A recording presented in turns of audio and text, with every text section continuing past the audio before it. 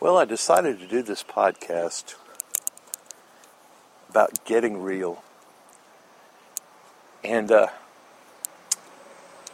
I just think there's such a need in my life and others just about being transparent and real with one another.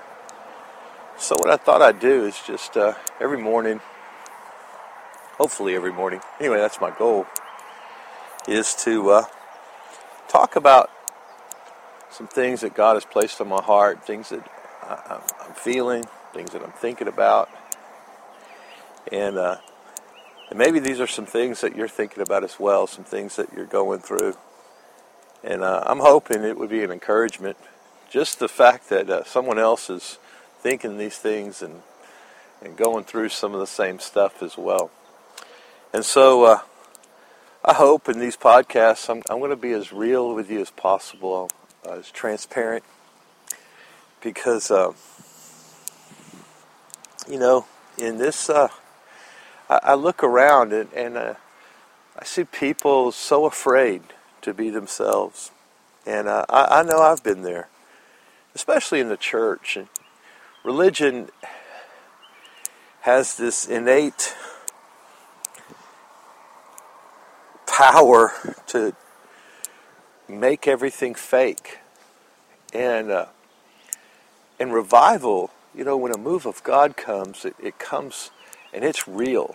And it comes to the realness of people. It comes to take care of real issues and real situations and real life things. We look around and we see all all the stars and I'm talking about the celebrities in churches and all these great leaders and yeah, they're great, but you know what? We're all people, and we all have things that we're thinking about, things that we're struggling with, things that we're dealing with, and oftentimes we don't hear about those things, and we don't know what it's like behind the scenes, and we don't know about those things, and so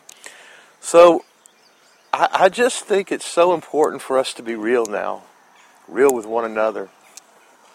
I think as we do that, we'll have more accountability with one another. We'll be able to share some things and be able to ask for prayer for stuff that we've never asked for before. And it's just such a basic necessity for people, for myself, to have relationships with God and with others, and to know that they know me. But I don't have to wonder and think things like, if they really knew me, I don't know that they would love me, or they would accept me, or I could be part of this group of people. That's a terrible place to be, and many people are there. They're living a life in such a way that they don't know that they are loved for exactly who they are. And so that's what I hope to do. I hope to just be real with you and to talk about some things that God places on my heart, and I hope it's a blessing to you. So anyway, until next time, bless you, and I'm looking forward to just being able to share what's in me with you.